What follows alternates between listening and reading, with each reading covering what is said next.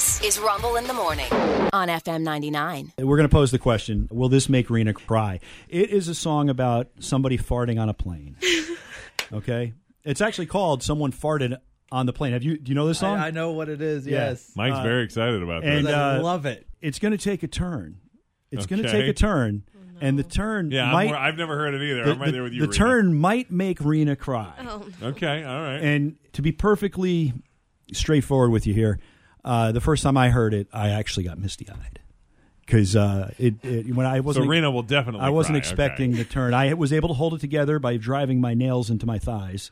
and sending the pain below. Yes. Right, as you do. That's what I did. Says. But without further ado, someone farted on the plane. Somebody farted on the plane, but no one knows who did it. I know there's somebody to blame, 'cause now the cabin smells like somebody's shit. The odor hit me like a wave, and then the head started turning. I can't let this person get away, 'cause it smells just like a diaper is burning. Now I'm running down the aisle and I'm grabbing people by the shirt. Was it you, tell me the truth. Nobody's messing up, but the smell keeps getting worse. I know you smell it, too. The flight crew tries to take me down, but I'm too damn strong. I make it to the front of the cabin, and I grab the intercom, and I say, somebody farted on the plane.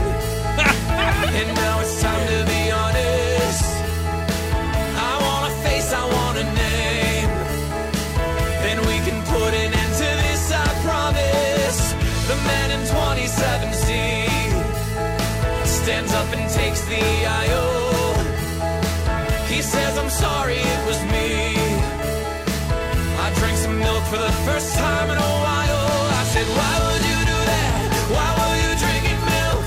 He says, my mother loves it and my mother's very ill.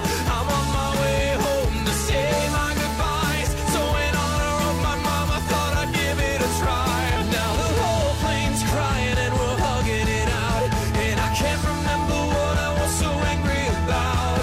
I'll tell him that I'm sorry if I caused him any pain, because he farted on the plane.